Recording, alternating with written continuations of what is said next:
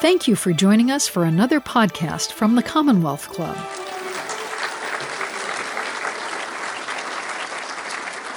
I'm John Zipper, your host for Week to Week, and until a week ago, I was also a professional Chinese balloon pilot.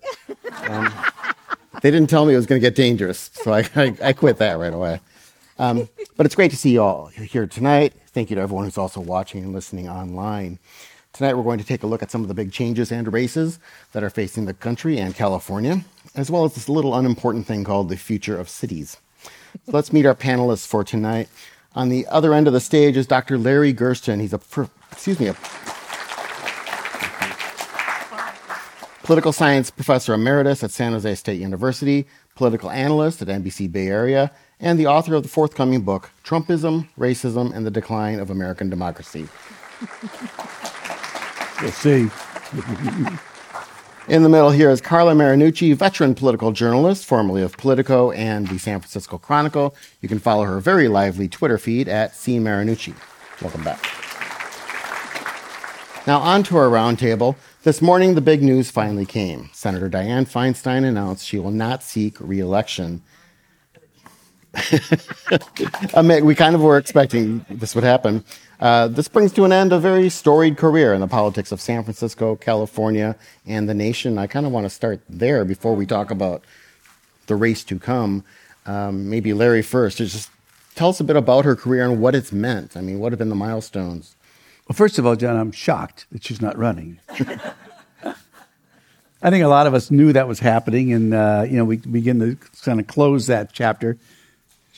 This is a very interesting person who, unfortunately, in the last couple of years has been done in a little bit because of her age and inabilities to do as much as she might have done in the past.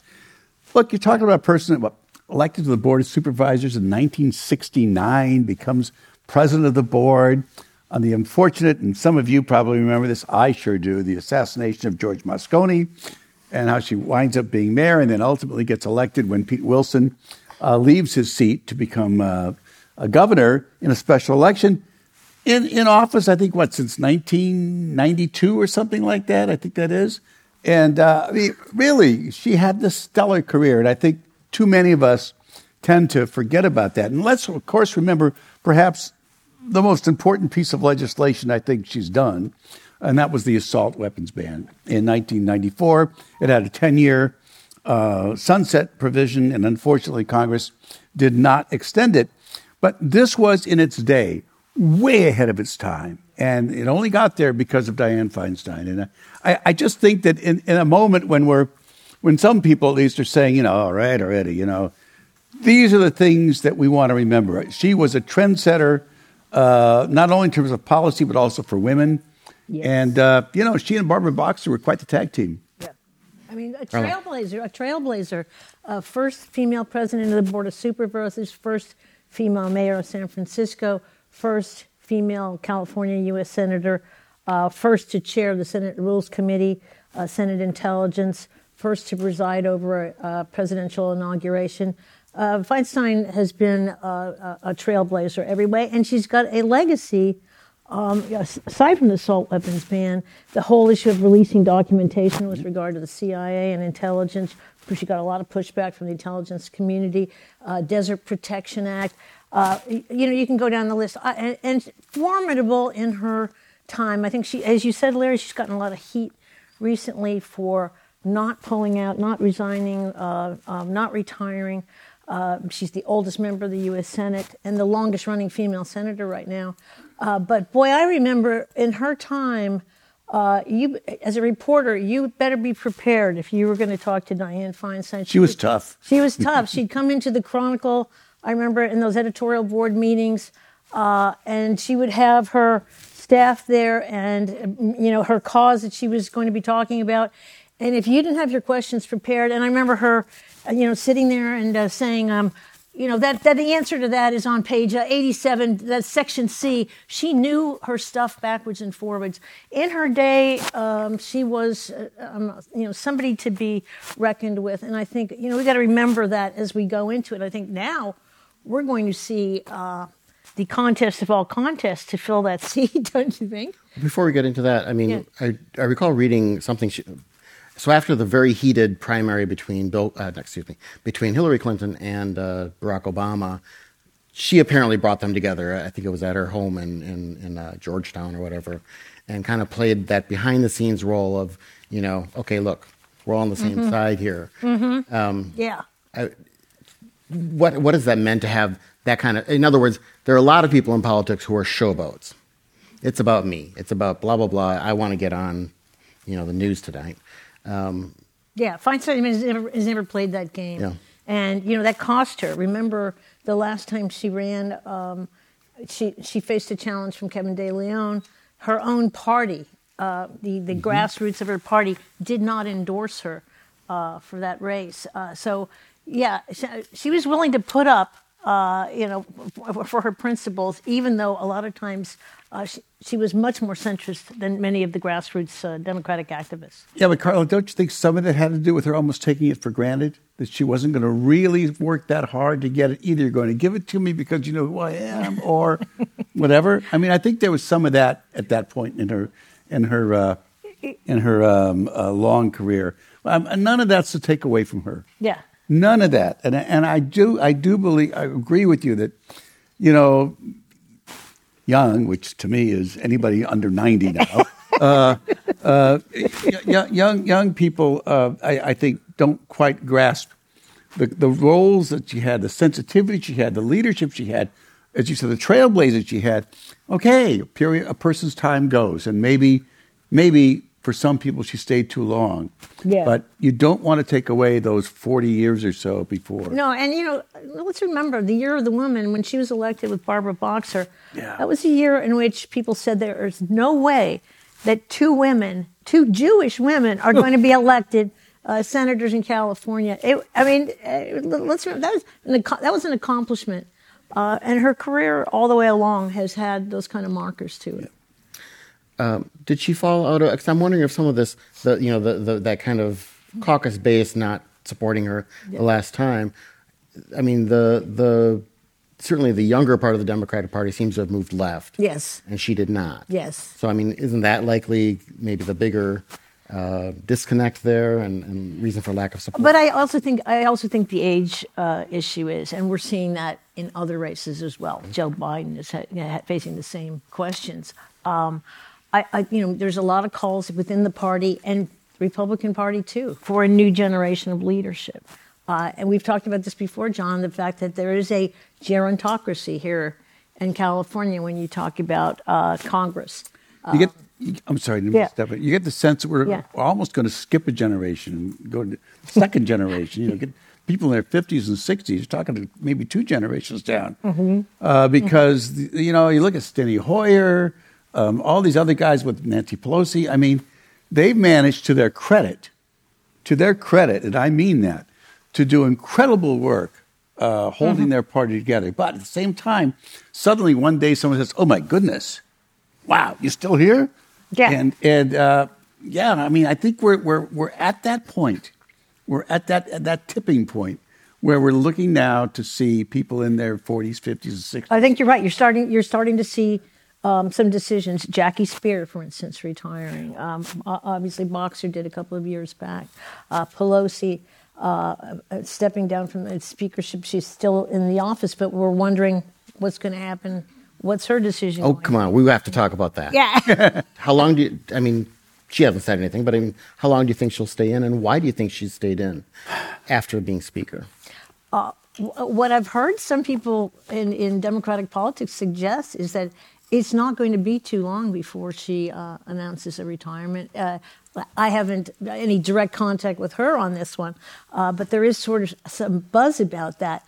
And what to watch is, as soon as she makes that decision, and I've heard this said, she has a Rolodex or, whatever, a contact list now. She can hit the phones the next day and start raising money for her daughter, Christine, whoever, if she announces a retirement.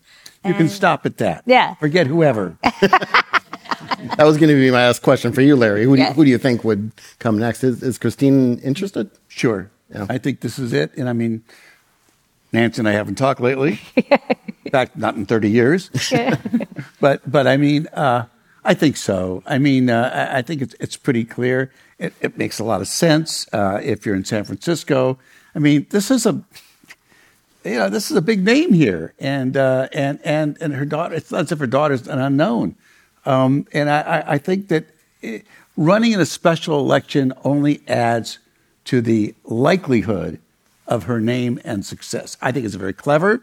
I've said it to some people for a long time now. This is in the plan, and once again, I'll probably be wrong. But I do think, though, you could probably expect Scott Wiener to be in that mix.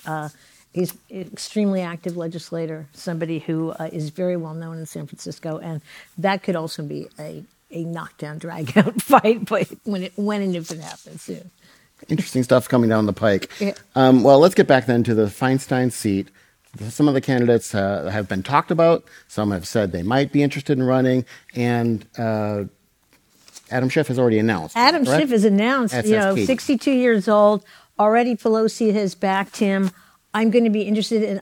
I would bet that Feinstein will back him too. They have been very close. I've been to many Democratic conventions where he is at her side, helping her, introducing her. He's been there for her. Obviously he led the impeachment against Donald Trump. He was on the January 6th committee. His role on the Intelligence Committee has put him in front of millions of Americans every day, and it's made him a target of the Republicans and Kevin McCarthy. He's more of a centrist than Katie Porter, who's the other, big lead in this one. She's only 49 years old, and Katie Porter has a ton of fans out there. She's a prolific fundraiser, but so is Adam Schiff. He's got $22 million in the bank as of last November. And that's from previous campaigns? Or and just his fundraising acumen. People know this guy, and he can travel around the country and raise big bucks. So when you're talking about a race between those two, that's going to be fascinating enough. I mean, Katie Porter's got a more liberal constituency, more liberal fan group, and she was the first to announce, and she's got Elizabeth Warren on her side. She's a protege of Elizabeth Warren. So this is going to be a really interesting race. And then we might have Barbara Lee get into it. Barbara Lee's been hinting very strongly that she wants to get into it. I know that some people have suggested to her that would be a mistake. She's 76 years old. But on the other hand, Barbara Lee is another icon to liberal grassroots Democrats because of her vote against Afghanistan, getting into Afghanistan being the sole vote. The question is, would Barbara Lee and Katie Porter split that liberal vote? And a lot of women would like to see another woman, succeed Feinstein. And in that respect, Adam Schiff has a little bit of a challenge being a white guy coming into this. But the fact is, he is well known around the country and could have Feinstein's backing on this. With Pelosi already, that's pretty strong. He's considered the lead in that field right now. Larry, what do you think of the field? I feel very lonely being the only white guy. Getting tougher and tougher for my guys. Katie Porter's a force, and I think it's easy to underestimate her. She had $20 million plus. She had to spend a lot of it to get reelected. It was a tough race. Her district changed. I see this going the distance. We have the top two primary race here, California.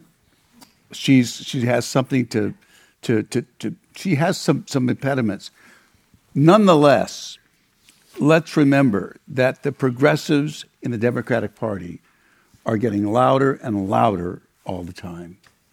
I believe she has every possibility, here's my scenario, of actually edging him in the primary, Adam Schiff. But I think at the end of the day, he's the favorite to win. Because where are the Republicans going to go, right? Where are they going to go? They're going to go for that socialist who tried to undermine capitalism? They'll go to Schiff. So at the end of the day, it's his. But I think she's going to make it tough for him. And there could be a couple more entries too. Ro Khanna, who's the congressman from the Silicon Valley, Indian American, and another progressive voice has talked about getting into. We may see some others by the time this is. Ro Khanna could. He's a smart guy. Very, and I think he knows where the bread is buttered in this deal. And I'm not so sure that he's ready to jump in and give up that seat. But you mentioned something. There is somebody from the outside who could come in at the last minute. And the one that I keep thinking about is Sheryl Sandberg. Now that's interesting. But when you talk about where Meta or the company Facebook is right now, and her role in that, she's no longer there. Long gone from that, Carla. Yeah. But her whole tech, there was a time 5 or 6 years ago when we were talking about her maybe running for president or whatever.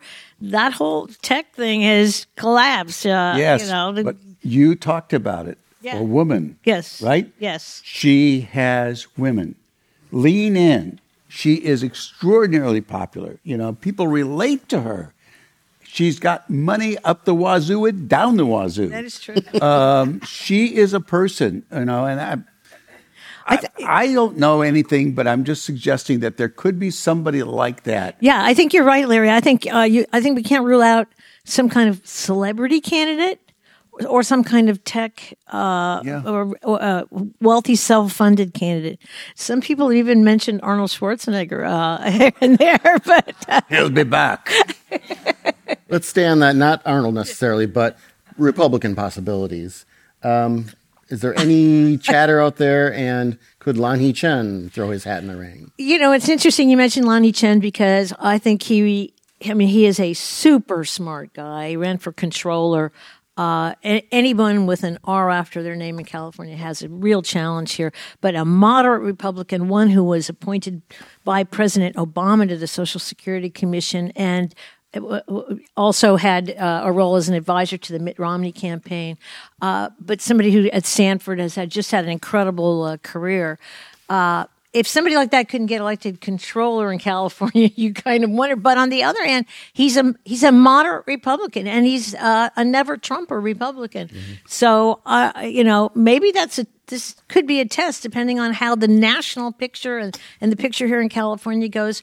There is a shift going on. There may be an opening for someone on the independent side, somebody we're not even thinking about, or some Hollywood star to come in. Who knows? This is not the first time this has happened in California. Okay. I mean, you're right. Tom Hanks, maybe. Lonnie is terrific. Lonnie is terrific. He's everything a lot of people want out of a Republican. He and Kevin, what's his last name? San Diego, the mayor, the former. Kevin Faulconer. Kevin Faulconer. Right. Yeah. Right. These guys are fabulous. If you're looking for moderate Republicans, the problem is, they may be the only 2 moderate Republicans around. Mm-hmm. And sad as it might be for a lot of people, this is not a 2-party state. Yeah. Democrats outnumber Republicans 2-1. Right. It's incredible. Right. And, they'll put somebody up. But I shouldn't say the Republicans don't put a. People will rise, and some Republican will win the nomination. But it's tough right now. And I'm a big believer in 2 parties. So for me, this is kind of hard to watch all this. But that's the way it is, folks. Yeah. One of our audience members says, many influential boomers suggest leaving it to Gen X and millennials to fix our government and politics. Isn't this an abdication of responsibility? Indict the boomers. Yeah. Well, let me just say this. I mean, folks under 30 have a terrible reputation, well-deserved, for not voting. They're not voting. I mean, they don't, except this last election. This last election, they outperformed more than anybody else. And, as a guy who's been there, done that, and now looking down, I'm really heartened by that. I'm really heartened that these folks have seen it in their interest, their self-interest, to finally get it together. And I'm hopeful that their numbers will continue to grow. The rest of us have to do our part. But it's nice to see folks who traditionally don't vote participating the way they did in 2022. Okay. Well, while we're on state politicians, Carla, you wanted to talk about Gavin Newsom's feuding with Florida Governor Ron DeSantis. Oh, yeah. I think this is fascinating, and in fact, highly recommend. Newsom did an interview this week that came out with David Axelrod on Axelrod's podcast called The Axe Files, and he just blisters DeSantis. And I think there's a strategy there. It's a fascinating interview for many reasons. He talks about his first marriage with Kimberly Guilfoyle, for one. What happened there? Why?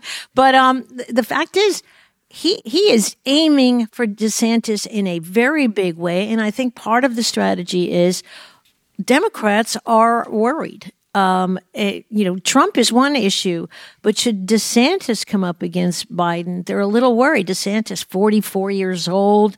Trump may try and call him Meatball Ron, but the fact is, he's looking like somebody who knows how to get his message out there, is smarter about it than Trump. Knows how government works. Yes, knows how government works, and uses that bully pulpit every day, as Gavin Newsom does. Newsom is clearly, in my view, trying to undermine DeSantis in every way possible, pointing out. He called him a bully, says that, look, what is it about Republicans and DeSantis? They're continually talking about trans rights and issues related to, sex change, etc. And Newsom says in this interview, yeah, that's an important topic, but that's not what we as Democrats. That's not on the A list of what we do every day.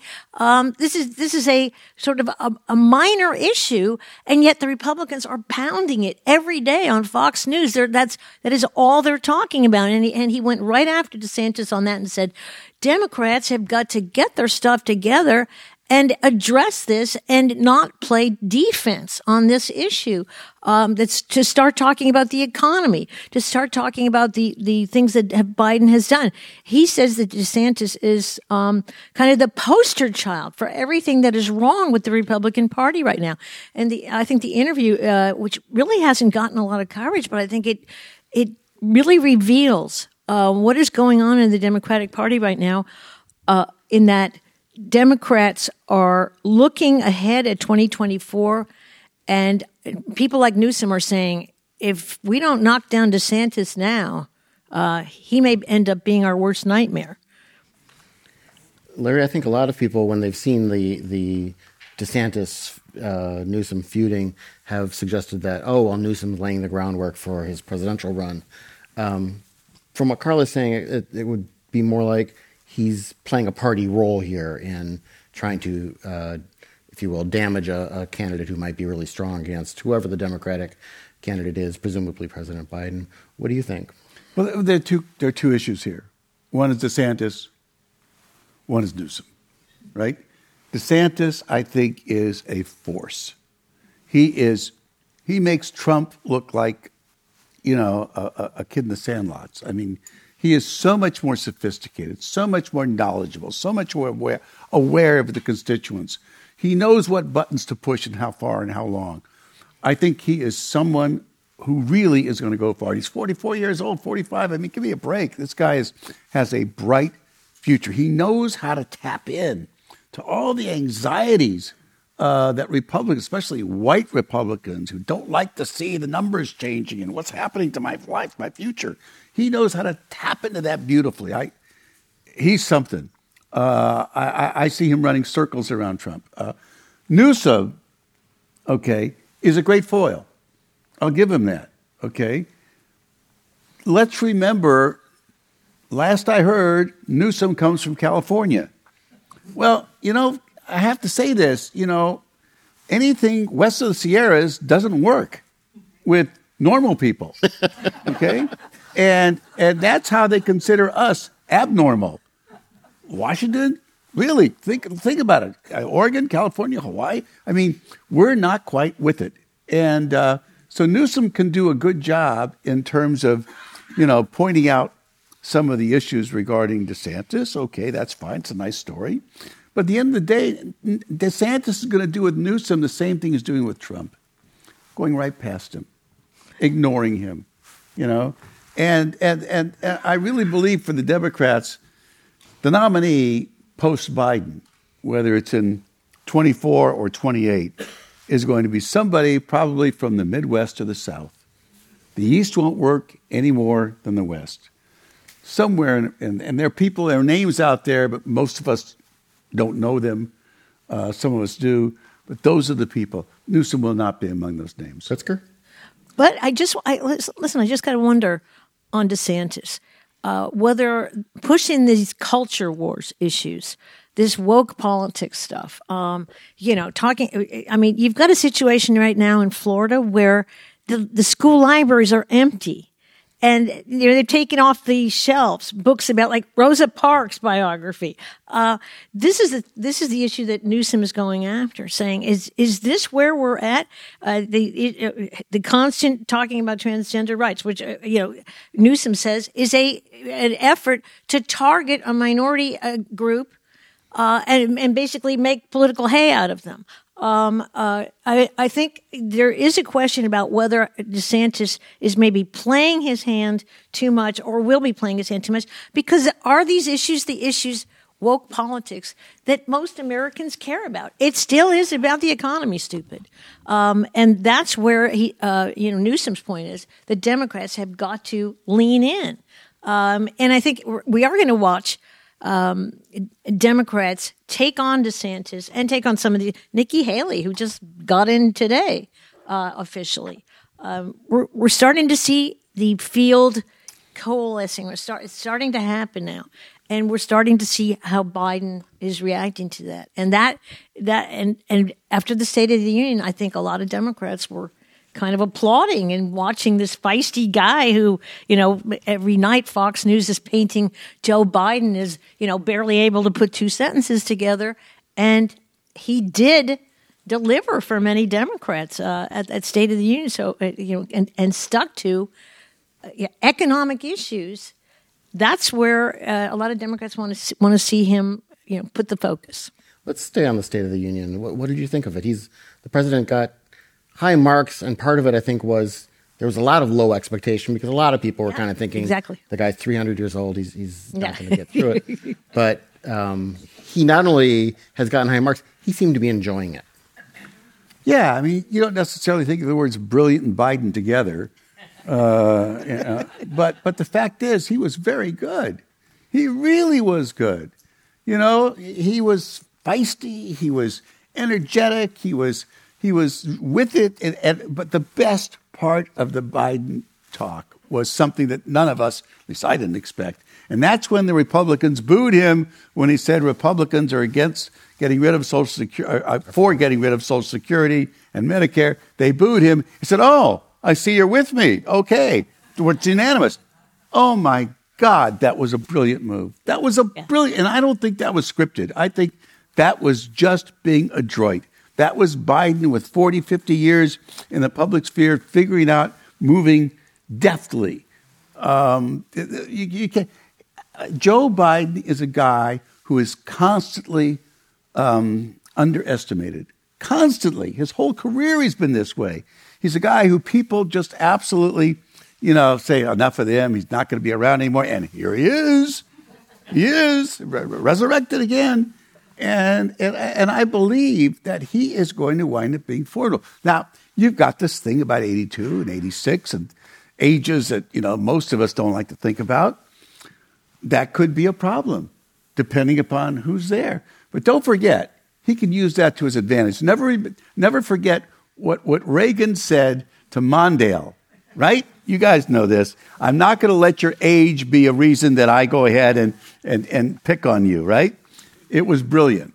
It was brilliant. And I just think that Joe Biden can't be run out as quickly as a lot of people are ready to do it. And more than that, I think when it comes to the general election, he could very well do much better with younger people in that very, very subtle way of saying, "You ain't there yet, kid," without sounding paternalistic. I thought it was fascinating right after the State of the Union that Nancy Pelosi on CNN said, listen, there's a lesson to be learned here from Jerry Brown. Remember Jerry Brown, when he ran first time for governor, said, hey, it's time for a new generation of leadership. And by the time he ran, decades later, it was, there's no substitute for experience.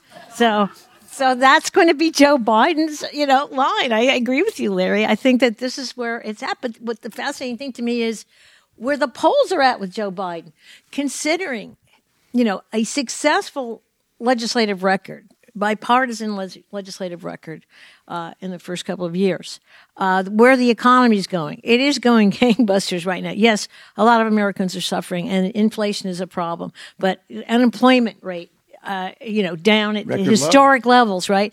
And some really important legislation passed, infrastructure, getting down insulin costs under control, et cetera. Even with all that, right now, the latest polls show 62% of Americans feel he has done not very much or little or nothing. Only 42% approve of his presidency, although that's sort of where Trump was at the same time. But the fact is, 58% of Democrats don't want him to run again. So how do you explain this? I think that's fascinating. Those are fascinating numbers. Larry? I would add 2 words to don't want to run again. Right now. Right now. Let it play out. Let it play out. I think he's going to wind up being a whole lot more formidable than most of us give him credit for. And depending upon who the Republican is who approaches him, he's wily. And his greatest strength is that so many of us don't appreciate his greatest strength. That, and so someone in the audience was writing about calling it's disgraceful the way some of the Republicans have been treating and talking about President Biden. And I think a lot of people had that reaction watching the State of the Union, where there was kind of this terrible, like a junior high school terrible thing. Yeah. But that can, I think, pretty easily rebound because people tend to like Joe Biden, even if they're disagreeing. I mean, he does come across as, okay, look, this is what I'm doing, this is what I believe, and you know me, that kind of thing. That could help him, the fact that... Folks, it's not hyperbole. I mean, he comes out there with all these things that are so folksy, and it resonates with people. Yeah. How many times did he say folks? You're absolutely right. No. But he's also helped by, some of the crazier Republicans, let's be honest. Marjorie Taylor Greene out there, screaming liar at him. That helped Joe Biden. It provides a contrast. A lot of Republicans cringe when they see that. Yeah. So let's get in, since we're on the presidential race in 2024. We talked about Nikki Haley, and some people are saying, well, her real run and the way she's been critical of Trump in the past, but she's also kind of soft-pedaling it now, is that she's playing for a vice president slot. Yeah, I think Nikki Haley wants to have it both ways. I mean, this is somebody who a year ago said, I have to tell you, Donald Trump is everything I taught my children not to do in kindergarten. And yet, like last week, it was, I don't want us to go back to the days before Trump. So, which is it? She's embracing the former president now, but she was critical of him after January 6th. She's got a challenge in her party, as a woman of color, who wanting the seat. And when we're talking about a party where the white male vote is really important. It's Nimrata Nikki Rwanda Haley. That's her. I mean, she's Indian American, and for a lot of Republicans, even that is a bridge too far. And let's face it, as governor, she had a great run. As UN ambassador, she had a great run. But she's got to convince a lot of the people in her own party, some of whom are not open to a message from a woman of color. Speaking of a woman of color of at least partial Indian descent, yes, who is a vice president. This could be very interesting. Well, yeah. I mean, Kamala Harris, do you think there's any chance that she would be removed from the ticket in 2024? Well, first of all, I want to add a little bit about Nikki Haley. For Republicans who are looking for somebody, she'll pass. She'll pass. She is, I think, extraordinarily bright. I think she's going for the marbles, and she'll take second place. But I think she's very serious about this.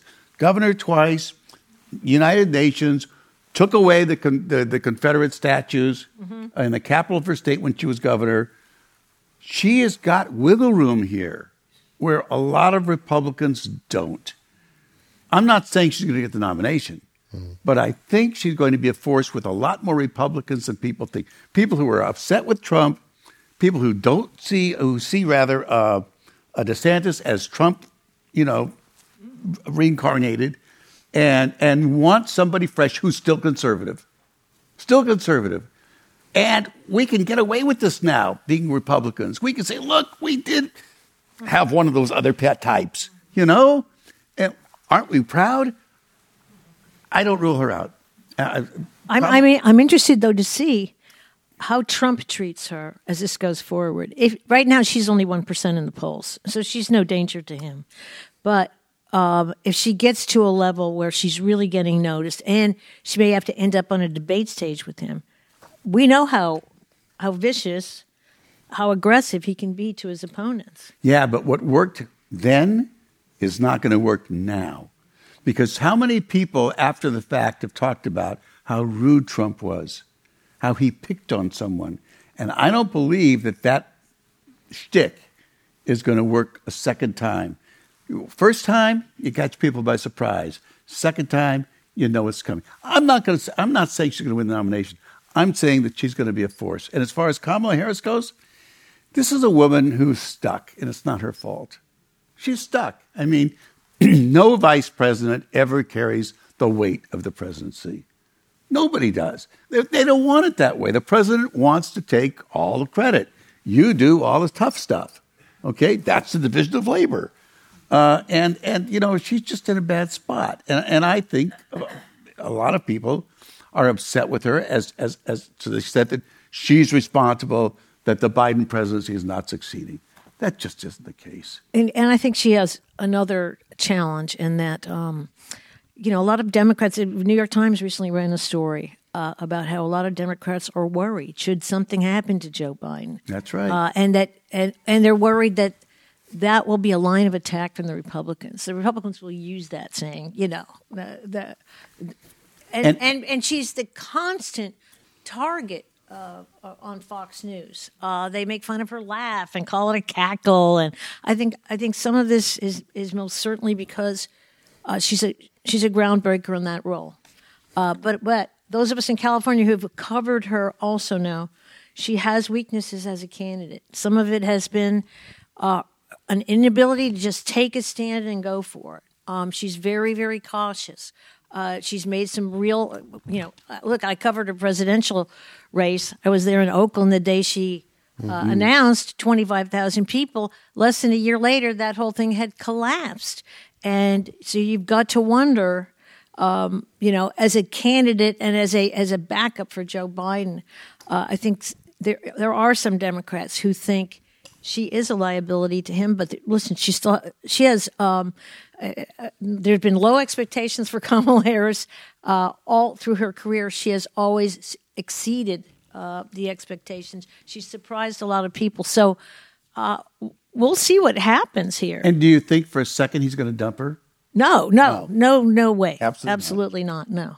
Do you think he could go with his other vice president, George Santos? Because there's talk he's going to go right for the top. Santos, no doubt, has relatives that were at the Delaware River when Washington crossed. And we know all this about him. He's phenomenal.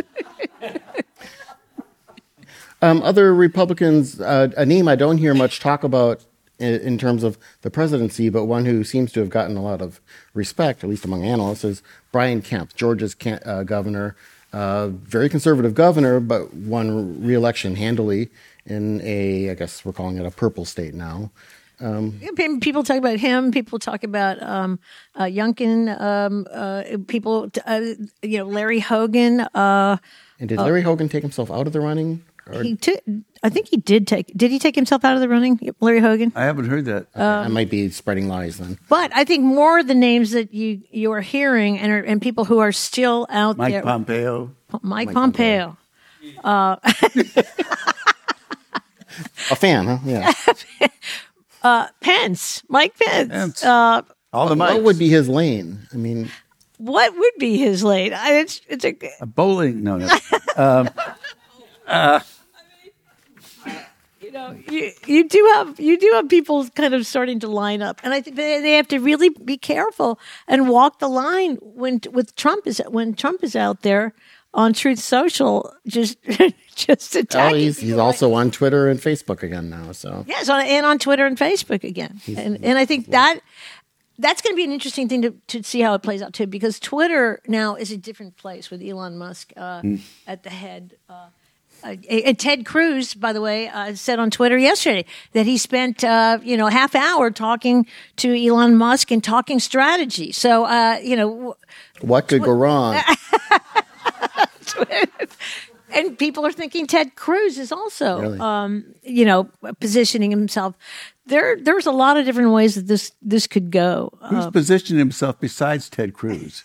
I mean, I don't even think Mrs. Cruz is on that one. I mean, but he views himself that way. Yeah. So I think this is where as Newsom points out, the Democrats have to hone their message, and I think. I saw recently Al Franken, and he said, look, the problem with the Democrats is they don't get the message down. They don't hone the message. And it's like, our message is like continued on another bumper sticker. They can't get it down to one bumper sticker. And that is where Trump has had a strength, make America great again. What is the Democrats' message? And Newsom has sort of honed in on this and said, look, enough with being distracted on all these other ways. Democrats have got to be able to appeal to those voters out there that are still worried, and there are millions of Americans worried about inflation, about rent, paying the rent, etc. And they're not addressing those issues. And he said the Republicans are running the table right now. Democrats tend to be reactive and apologetic.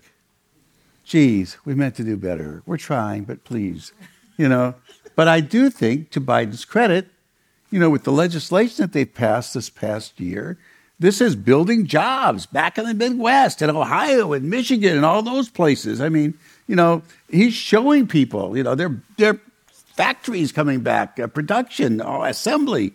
And the question is, how much of this will really resonate? It's been done. It's going to be done. This stuff hasn't even taken effect yet. The next 2 or 3 years, when all this construction and whatnot happens, all of it. And so we'll just have to see. But, there's stories to be played out here. And it's so early. It just is. And I think it's entirely possible that Trump and DeSantis will explode together.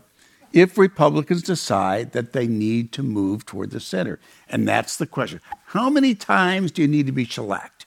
You got it in 2018. You got it in 2020. You got it in 2020. You need to be hit again? You ready for more punishment?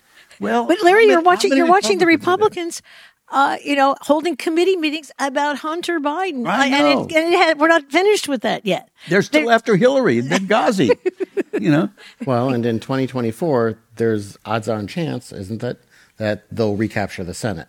They might lose the House, but they're expected. Yeah. They have to defend a lot more vulnerable seats than the Republicans do. And that's going to hamstring, presumably, a Biden 2 administration. Yeah, no. There's some serious issues, but I think Biden is getting some help from the Republicans, like Jim Jordan. He's a godsend. Who is a godsend, who was criticizing Biden today, with this huge train derailment in Ohio, which is a super serious issue, saying, well, thank you, Joe Biden, for your infrastructure, the infrastructure bill was just recently passed, and as Biden said in his State of the Union, I'll be there at all those openings, and you all will meet me there. The Republicans will show up when those bridges and roads and so forth are open. And meanwhile, Jim Jordan is still looking into Hunter Biden. Yeah, isn't he kind of infamous for not noticing things going on around him that he should have paid attention to? Yeah.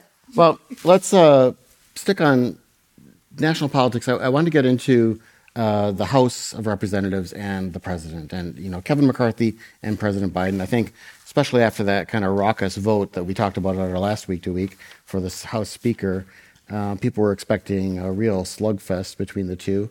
But they've had some talks already on the debt ceiling. Carla, you got a July deadline on raising the debt ceiling, and obviously Republicans want cuts in the budget, and the Democrats say, "Well, and Joe Biden has said, "Well, what's your plan? Where do you want to cut?"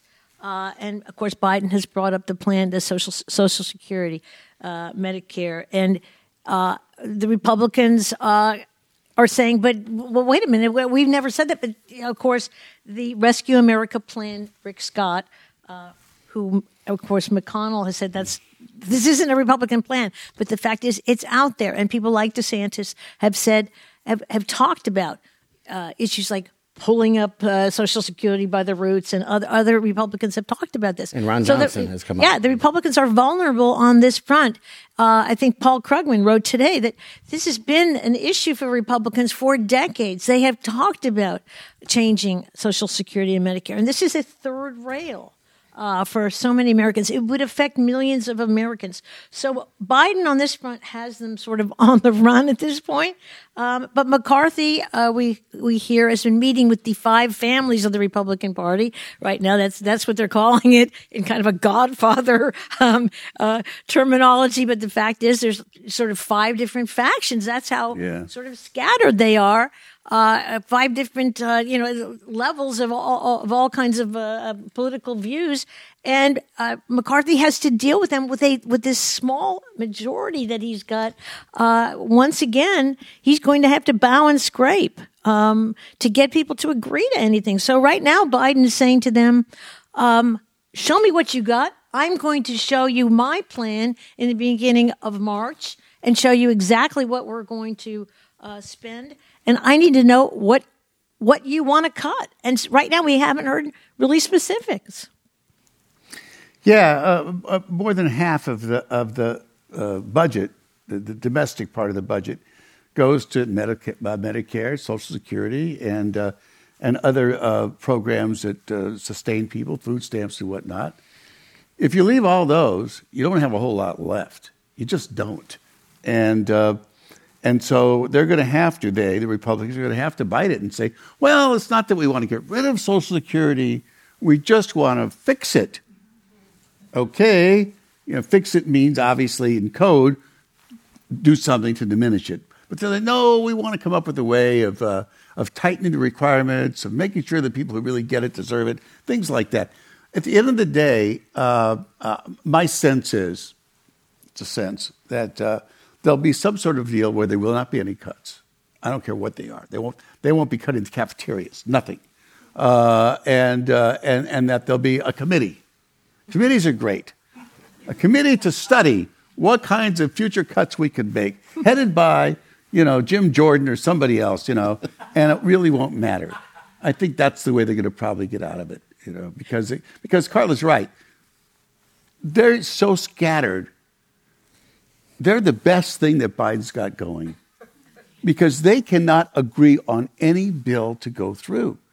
Any bill. The only one they did is to go ahead and chew out China for the balloon, But that's about it. I mean, they cannot get the 218 votes they need. They just can't. What did you think of when President Biden went to Kentucky with Mitch McConnell?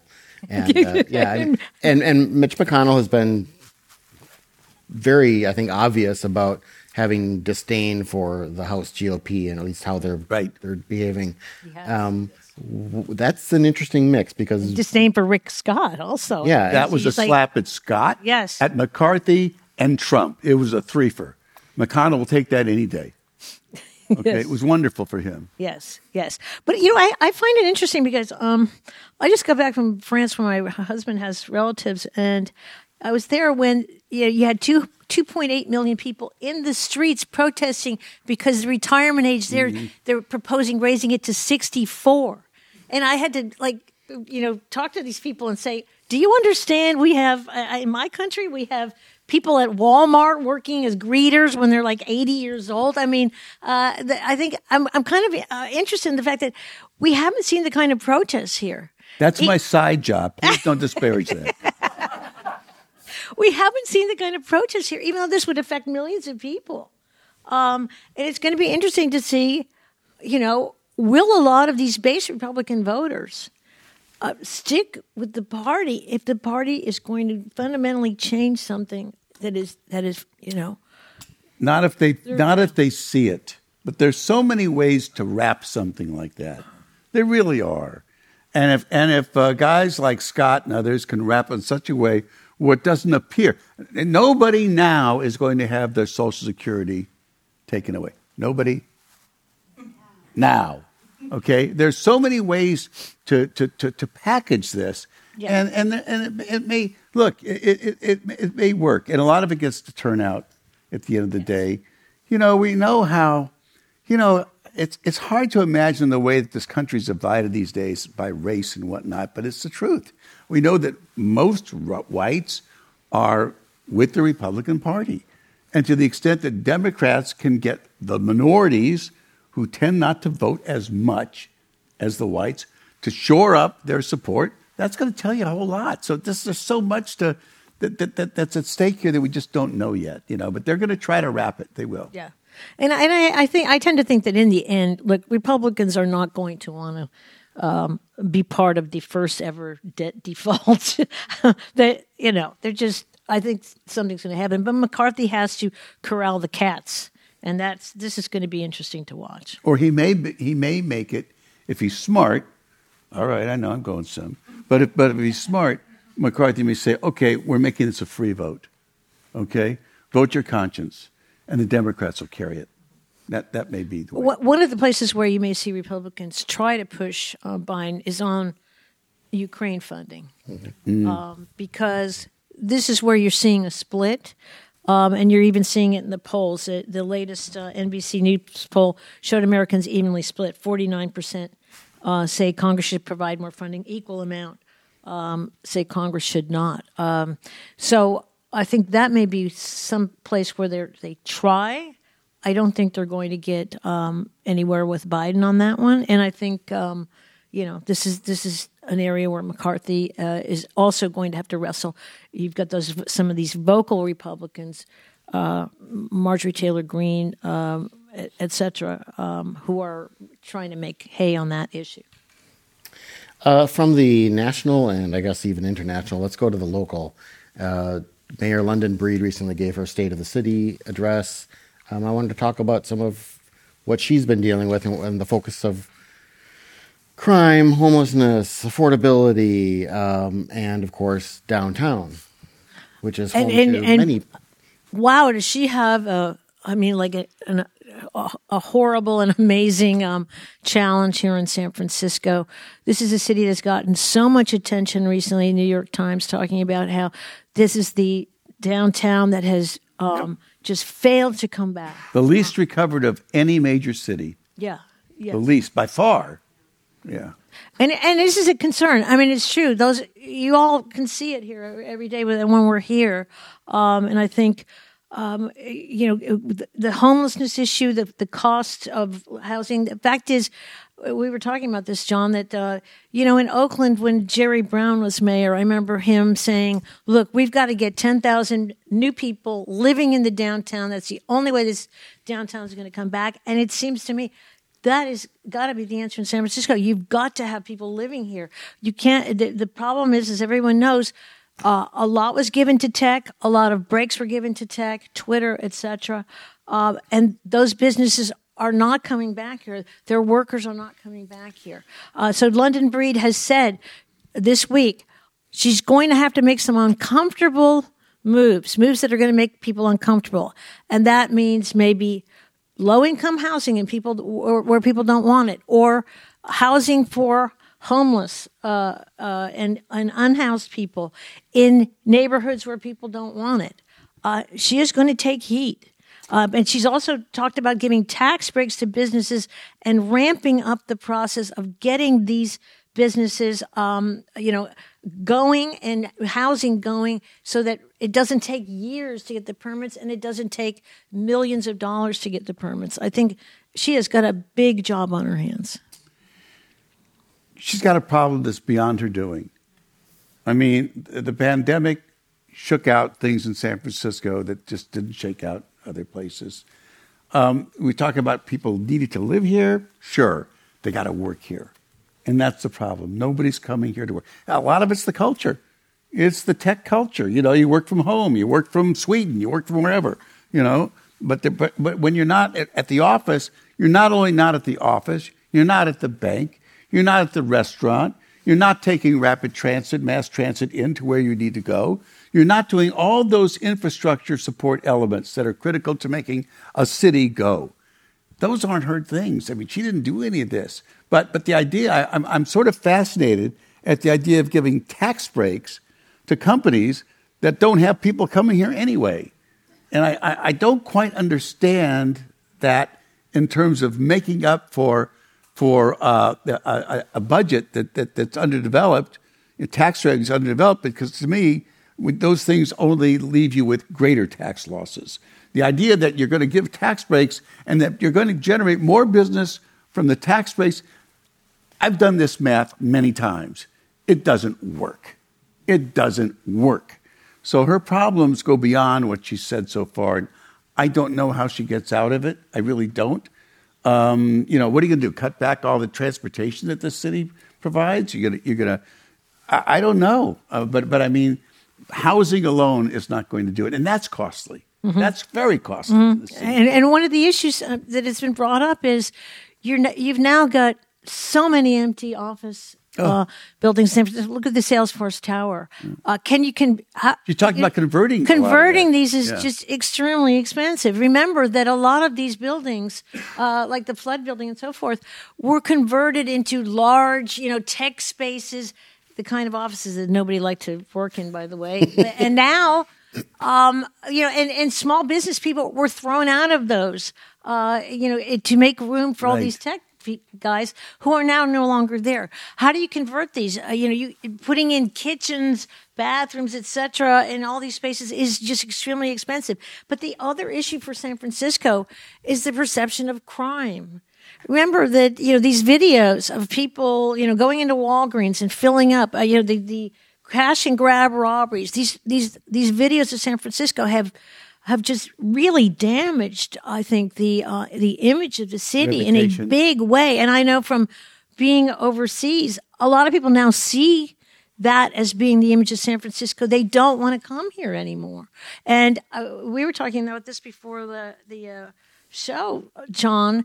I thought it was interesting that Hillary Ronan, supervisor, just tonight on Twitter, put up a proposal suggesting that San Francisco should really try and study legalization of prostitution. Yes. Saying that the whole Cap Street corridor now has just become, a stroll, essentially, that is just out of control.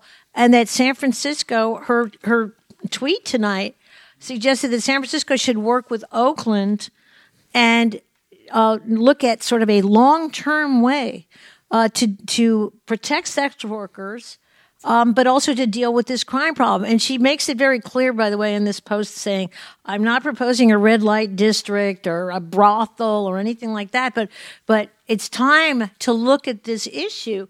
I don't know how that would play out. First of all, wouldn't that be a first in the United States, a city that legalizes prostitution? But what a way to balance the budget. I you're going to bring all these people to the city now. I can see it right now.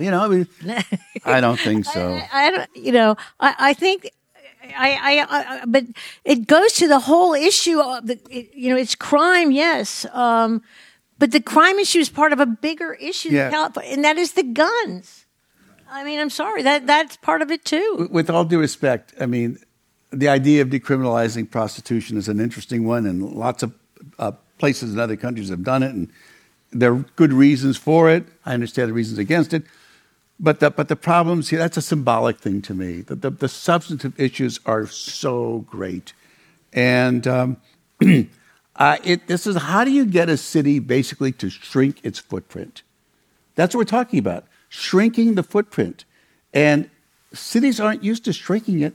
They're used to expanding it. This is a serious problem, and demographers and experts on this are going to be working at this a long time to try to find a way to have the city and its needs fit in with all the expansive stuff that's no longer needed. Mm-hmm. This is a tough one. But I still think that the only answer has to be residents here. We talked about Chicago, New York. I remember in the 1990s when I lived in Chicago, reading something about how the city was expecting over the next decade, another 200,000 or 300,000 people would be living downtown, which meant, of course, there already were hundreds of thousands of people living downtown. Well, what that meant was you had a permanent downtown going. Yes. You had a 24-hour downtown. Right. So to get that, you need lots and lots and lots of people. Right. And in a city that blows its gasket every time someone tries to build a one-story building, to be told, there are going to be a whole bunch more, both converted and new residential buildings downtown. Yes. And I think that's what London Breed was warning about this week, saying, yes, people are going to have to be uncomfortable. The kind of number she's talking about, I think I read 80,000. Well, we have to do 82,000 more. Yes. That's a state requirement. Right. And I will be interested to see if that is met. Yes. That's a ton. And again, this is a very difficult city. It would be a difficult city even without the built-in opposition to housing. But, just because of the landscape, it's a dense city, et cetera. But we should contrast it too with what Karen Bass is doing in Los Angeles, because she basically announced this week, look, we're going to look at all surplus properties, unused properties. We're going to in the city. We're going to categorize those, and over the next 3 weeks, she said we're going to identify which ones can be used for housing homeless people. Of course, they have a much more massive problem on homelessness, but I still think the homeless issue is sort of a defining issue in California cities. And it's one, like I live in Oakland, it's a huge problem there still, Sacramento still. And this is an issue Republicans have effectively used, I think. It is something that people care about. It has it, and nothing, it looks different, I think. There's been no dramatic difference in the reduction of people on the street. They care about it, Carla, until they have to pay for it. And they don't care anymore. This is an issue. You're absolutely right. This is a state issue more than anything else. It needs to be top down. It needs to have billions and billions of dollars put in. It includes not only the infrastructure itself, it includes all the social amenities, all the economic elements to it, all the transportation and work training elements. It is massive, and we have never in this state, and I'm talking top down, including the governor, talk is cheap. We have never taken it on with any substantive ability, because at the end of the day, people can say, what? You want to spend $30 billion on this problem? Even though if you spend the money, you're going to get it back and then some. Well, it's interesting. Gavin Newsom points out in this interview that the first money given to address this homeless issue was Jerry Brown, $500,000. Today, it's $15 billion. That's how much. That's a relatively short period that this has become such a massive issue, and that is London Breed's number one problem. And whether she can deal with it is going to be something to watch. She needs the state. I'm sorry, she can't do it herself. Yeah. Okay. No question about it. The state has to develop a comprehensive policy, which under Newsom, talk is cheap. It's never been done. Well, thank you very much. We've come to the end of our program. We'll be right back here in a month on March 14th for our next Week to Week. In the meantime, I want to thank our excellent panelists for tonight, Carla Marinucci, Dr. Larry Gerstens, for a great conversation. And thanks to all of you for being here in person and watching and listening online. Have a great week. You've been listening to the Commonwealth Club of California. Hear thousands of our podcasts on Apple Podcasts, Google Play, and Stitcher. If you like what you've heard, please consider supporting our work and help us bring 500 programs a year to listeners like you. Go to commonwealthclub.org/donate. Think your way around the world with our travel programs to exciting domestic and international destinations. And when you're in the Bay Area, please join us live at our events. Thank you for listening and for your support.